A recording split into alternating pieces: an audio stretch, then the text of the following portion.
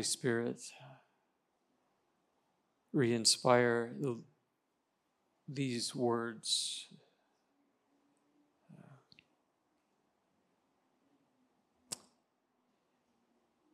To give us life. For Christ and his glory we pray. Amen. Well, this morning I'd like to tell you the story of 3 exoduses. You probably only can think of one, but I'm going to tell you about 3 this morning. Exodus most literally means the road out.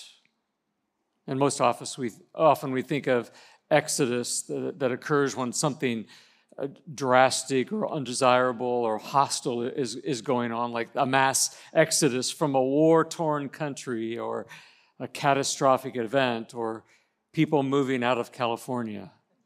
So, those aren't the 3 exoduses, by the way, I'm going to talk about. So let me talk about the first exodus, just to get us right out of the box this morning. If you've been in church for any length of time or been around the Bible, Exodus is a familiar word, and you think of the person of Moses, the Hebrew people escaping Egypt and crossing the Red Sea on dry ground. I think I first heard this story in the basement of that Sunday school class back in Ohio when Mrs. Ryder had the flannel graph. Anybody flannel graph people? You cut them out and you put up little Moses, and you've got the image in your mind. I'm not going to do a flannel graph. That was probably maybe pre-PowerPoint, I guess, is where we did that. I don't know what that was. But that's what comes to mind when I think of the story of Moses. You may remember that Moses was born into a hostile time when the Egyptian Pharaoh wanted to kill all the Hebrew boys. And in an effort to protect him, his mother put him in a basket and put him in the Nile River and hoped for the best. Pharaoh's daughter comes along and rescues him, and then Moses was raised as an Egyptian in Pharaoh's house. Later in his life, seeing the injustices that were raised against his own Hebrew people, he killed an Egyptian and then he fled. Many years later, at the age of around 80, he encounters God at the burning bush, where God tells him to go back to Egypt and to rescue his people who were enslaved by Pharaoh. Moses is reluctant, you recall. Says, I can't do this. And God says to him, tell them I am sent you. So he went back to Pharaoh and he administered those 10 plagues, ending with the plague of the death of every firstborn of the Egyptian sons. And to protect the Hebrews, they were instructed to cover the doorposts, you remember, with blood so that the angel of death would pass over them, right? The Hebrews are finally released, and Moses leads them out of Egypt through the Red Sea to begin their journey to the Promised Land. He led them, because of their disobedience, on a circuitous 40-year journey through a wilderness where God faithfully provided manna. God gave the prophet Moses the 10 Commandments and the subsequent moral and spiritual laws to govern the people. And these are found in our First Testament, the Old Testament, in Genesis, Exodus, Leviticus, Numbers, and Deuteronomy. And we know that as the law, or the Torah, the law. And this is everything to the Jewish mind, to the Jewish people, to the Hebrews. At the end of Deuteronomy, we read that Moses got to see the Promised Land, but he was not allowed to enter it. And he was okay with that. It would be the role of Joshua, or in Hebrew, Yeshua, to cross over the Jordan out of the wilderness into the land that God had promised. But it is Moses who is seen as their spiritual father, their prophet. Deuteronomy 34. You're just lucky I didn't read all of the Torah. We're just going to end with it. End of 34. Since then, no prophet has risen in Israel like Moses, whom the Lord knew face to face, who did all those signs and wonders that the Lord sent him to do in Egypt, to Pharaoh and to all his officials and to his whole land. for no one has ever shown the mighty power or performed the awesome deeds that Moses did in the sight of Israel. And this is the story of the first Exodus that is recounted, retold every year in the spring of the year in the feast of the Passover. And this serves, you're probably wondering why we're telling this story, but this serves as the backdrop for our text this morning in John chapter 6. So if you have your Bibles, I hope you'll turn there with us this morning as we work our way through this text this morning. So that was the first Exodus. Let me introduce you to the second Exodus this morning. To understand it a bit more clearly, we need to back up a bit in the story of John. And if you go to 5:16 and following, you'll read a discourse or an encounter that Jesus is having with the Jewish leaders. We find him in conversation, if you will, a rather hostile conversation with them, these strict followers of this law of Moses that we were just talking about. They were confronting Jesus because according to them, he was breaking all these laws. He could not possibly be a holy man. Jesus gives testimony about himself, declaring who he is and why he's come. And then he says this, verse 45 of chapter 5, "But do not think that I will accuse you before the Father. Your accuser is going to be Moses, on whom your hopes are set. If you believed Moses, you'd believe me, for he wrote about me. But since you do not believe what he wrote, how are you going to believe what I say?" Well, simply the word accuser here, it's a legal term, meaning that when they stand before their judge, Jesus really won't have to say anything, because what they've been depending on will not be acceptable to the judge. All the works will fall short because Moses' law is incomplete.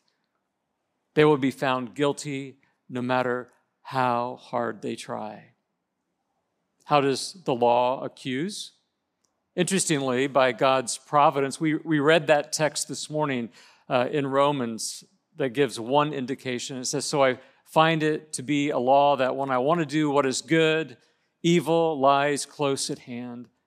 For I delight in the law," Paul says, "I delight in the law in my inmost self. I really love it, but I see my members another law that I war with, the law of my mind, making me captive to the law of sin, dwells in my members. I just can't fulfill the law."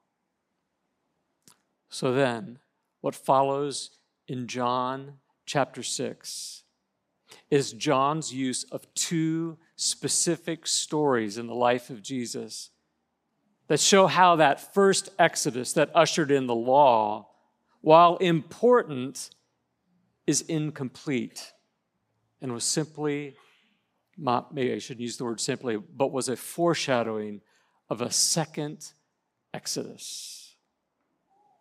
Jesus has come to offer a second Exodus, which rescues all of humanity out of captivity and victoriously out of the wilderness of wandering. And like Joshua of the first, he will be successful in delivering all who follow him out of the wilderness into God's promised land, into the kingdom of God. So John uses his opening words to set up Jesus as this Moses-like character very purposefully. Here are a few ways. If you want to follow along, I'll do them quickly. In John 6, verse 2, he shows that Jesus is like Moses. He is leading a crowd just like Moses. He has crowds following him. Why? Because he was doing miraculous signs just like Moses. John 6:3, the disciples, like John, Jesus and the disciples went up to the mountain, just like Moses did. And verse 4, the events took place when? At Passover. The feast of Passover, which we just reviewed. Remember the story of the Passover. commemorated the deliverance of God's people through Moses. The first story that John tells is what we know as the feeding of the 5,000. Interestingly, this is the only miracle that's recorded in all four Gospels. Maybe we should sit up and take notice when those repeated things happen, right? The centerpiece of the story we're going to see is actually bread. And the parallel with Moses here is this. For Moses, manna from heaven was provided. But in Jesus, and we'll see this week and next, that the true bread of heaven is provided. The bread of this story comes from 5 small barley loaves, which were kind of an early seasonal bread noted to be carried by the poor. It was a cheap staple. It was really easy to come by. So these small barley loaves, probably different than the big French loaves we see in our pictures, like the 5 barley loaves. No, they were 5 very meager barley loaves, and some small pickled fish that they would have carried in their basket. Seems a little ludicrous, right, for this to be what God's going to be providing, used as the source for this. Had them all sit down, as we even read this morning, in this lush spring grass offered during the spring when Passover takes place, which is a clue for us. And there's 5,000 people. Now, I don't know if we want to take that literally or figuratively, but either way, I'm going to take it literally. In fact, so literally that you do a little bit of math. They just do it with men when they count, right? Just the men. So it could have been 15 to 20,000 people, probably not in a stadium like this, but that's 20,000 people. It's hard to get your brain around that, isn't it? But after all, he did have 5 barley loaves and 2 fish. We should be fine. Crazy. I just had to get that out of my head because it was knocking around in there. So after what may have been a typical blessing, which may have gone like, "Blessed are you, Lord our God, King of the universe, who brings forth bread from the earth." What's Scripture tell us? Everyone ate until they were full. Let that sink in. 5 little loaves, 2 fish. How do you think it happened? Did like everybody close when it was time to pray and they opened and suddenly it was there? Or did the disciples break it and start distributing throughout their little state? I mean, it's amazing just to think how they got the food. But we do know that everyone ate until they were full. Verse 12, and when they had eaten their fill, he told the disciples, "Go gather up the fragments." Now, these are the guys after the game that go in and start sweeping up, right? But they're picking up all these fragments of food. And I love this line, so that nothing would be lost. God's not wasting anything. So they gathered them all up, and they filled 12 baskets with fragments from the 5 barley loaves left by those who were eaten. Anybody been to Israel? You may recognize this picture. There's a church in Tabgha called Church of the Multiplication, which you can see where it got its name. And this is a mosaic on the floor of there. I just think it's amazing that this was a significant event. They built a church in the mosaic. Something important happened here. It's not just a picture of Jesus feeding the 5,000. It's a picture of Jesus ushering in and inviting to a new exodus. This is a doorway into something greater than just eating fish and bread. And bread, by the way, was regarded by the Jews as a particularly significant representation, a gift of God. And it was required by the Jewish law, so he was fulfilling the law that everything gets picked up and be distributed appropriately. And so each of the disciples, the 12 of them, each had a basket that God filled as they returned. And this is really an introduction to something we're going to hear next week, a declaration that Jesus is going to make about himself. And we're going to explore it more fully, but let me give you a sneak peek what Jesus is doing here. If you look ahead to verse 32 and 33, when he multiplies the bread, he's alluding to something that's coming. Jesus said to them, "Truly, truly, I say to you, it was not Moses who gave you bread from heaven, but my Father gives you true bread from heaven. The bread of God is he who comes down from heaven and gives life to the world." That's why there's a mosaic of the fish and bread at the Church of the Multiplication. Well, understandably, when the people saw these signs and what he had done, they said, indeed, this is a prophet who has come into the world. Well, there's a second story that John includes that's equally as fascinating. And the comparison here with Moses is that in the first Exodus, Moses parts the sea, but in this story, Jesus actually walks on the sea. So what is he saying? Well, after the baskets were collected, Jesus withdrew to the mountain by himself. And when evening came, we might presume that, we can see the disciples kind of walking down with their baskets, and they loaded the boats, right, and headed out on the Sea of Galilee. The wind stirred up and the seas became rough, and suddenly Jesus, who had been up on the mountain, shows up, walking on the sea. He gets on the boat, and what does the text say? What happens? They were where? They were right at the shore. Gets in the boat, boom, we're now safe. We've arrived. So what's the big idea? He tells us. The big idea of this story, one writer put it this way: in the Old Testament, God used prophets to part the water. In the New Testament, God walks on them. He walks on what he has created. Job 9:8 says, "He alone stretches out the heavens, and he treads on the waves of the sea." Jesus both shows and tells that he is God.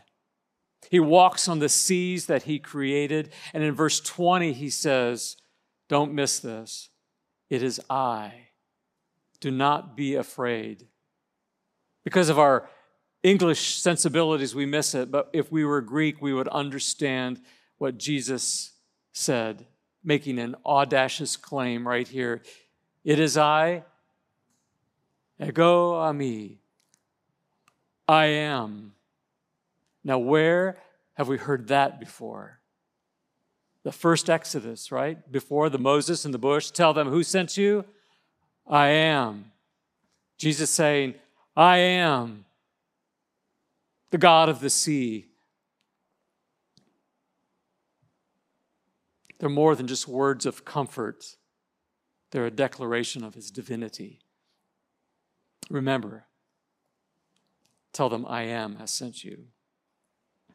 Unlike the first Exodus and the journey through the wilderness, where the promised land was not realized by Moses, we mentioned that before, Jesus declares, as the leader of this second Exodus, he says this. He says, I am the bread. I am the bread that will give you lasting life, and it will sustain you forever. And I am the God who will bring you out of the wilderness, out of your wanderings, out of your tumultuous sea of life, and I will bring you safely to shore. I'll get you home. Moses couldn't complete it, but I will. The second Exodus. Well, now there's a third Exodus, and we should consider it this morning. Well, it's really the same as the second Exodus. It's the same Exodus that Jesus offers, but I want to call it the third Exodus this morning because I want it to apply directly to us. And the comparison is this. We are born working for God's attention, trying to obey the laws of God. But Jesus says, I've come in grace and truth to be your bread of life. Let's pull back just very, very quickly. We're nearing the end. Let's pull back from these stories for just a moment and be reminded of why John included these stories at all, or any of his stories. You remember the purpose of John in John 20:31? These are recorded so that you may believe that Jesus is the Christ, the Son of God, and that by believing you may have life in his name. This is why these stories are here. John's story on the life of Jesus, his miracles, the signs that he performed, are so that you and I would believe that Jesus is who he says he is. And who is he? He's the bread of life. Not only does this miracle of Jesus point back to that manna moment with Moses, but it also introduces the first of seven incredible statements that he makes about himself, that he says, I am the bread of life. I'm the bread of heaven. I am the true bread. I will never run out. I am the bread of life that is broken for you and for the sins of the world. And when we come to the table each week, the broken bread of Christ before us, we come to the table and remember that he is life. Jesus is who he says he is, and he is the great I am. He is not just a good prophet. He's not just a good teacher. He's not just a solid alternative so you can live your best life now. He's God. He's the second person of the triune Godhead. God the Father, God the Son, God the Holy Spirit. He is the image of the invisible God, the firstborn over all creation. As John begins the account of this whole story, he says, in the beginning was the Word, and the Word was with God, and the Word was God. He was with God in the beginning, and he is the Word of God that was made flesh. You see, John says, the law was given through Moses, but grace and truth has come to us in Christ. John's story of the life of Jesus is so that you and I will not only believe that Jesus is who he says he is, but that he will do what he says he will do. And what will he do for us? He will feed us. In short, he will give us life. He is bread that will fully satisfy. He will fully sustain us in this life. It's not our family that fills us. It's not our career that satisfies us. It's not you that fills you. It is Jesus. Psalm 107, verse 9. For he alone satisfies the longings of our soul. And the hungry soul he fills with good things. And when we receive him, when we say yes, when we make Jesus the main course of our lives, he is our fullness of joy. So he will feed us, and secondly, he will lead us.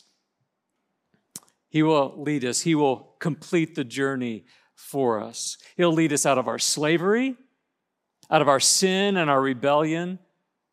You know these verses. He is the only way, the truth, and the life, and no one comes to the Father except through him. We know that. He leads us out of slavery. He also leads us out of this wilderness we are in, this wilderness of our brokenness.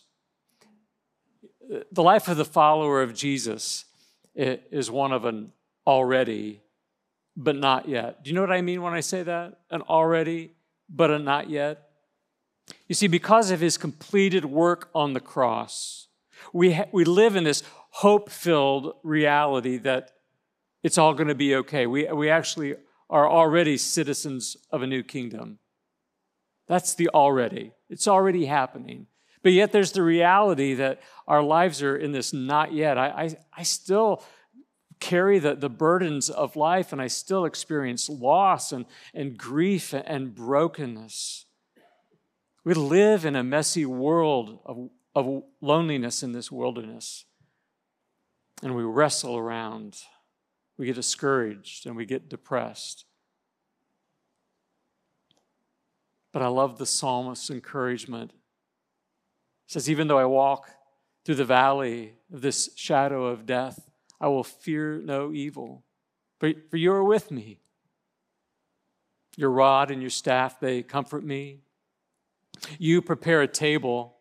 See the hopefulness of that? You prepare a table before me in the presence of my enemies. You've anointed my head with oil, and my cup overflows. Surely goodness and mercy will follow me all the days of my life, and I will dwell in the house of the Lord forever, the already and the not yet. You see, ultimately, Jesus will lead us like Joshua into the new land, into the kingdom of God forever. Some years later, John, the gospel writer, writes of the reality of heaven. Can you believe we've gone from Genesis now all the way to Revelation this morning? This is amazing. John writes of a reality of this already not yet in the book, in his vision of the revelation of God, where we see the risen and reigning Lamb of God. A revelation where there's a new heaven and a new earth, where there'll be no more tears, no more death, no more mourning, no more crying. And together with the people of God who have been on journey, making this exodus with Jesus out of a wilderness, we will sit at this table prepared before us with the Lamb of God, the bread of heaven, and feast forever. And I hope we're all there together. Let's pray.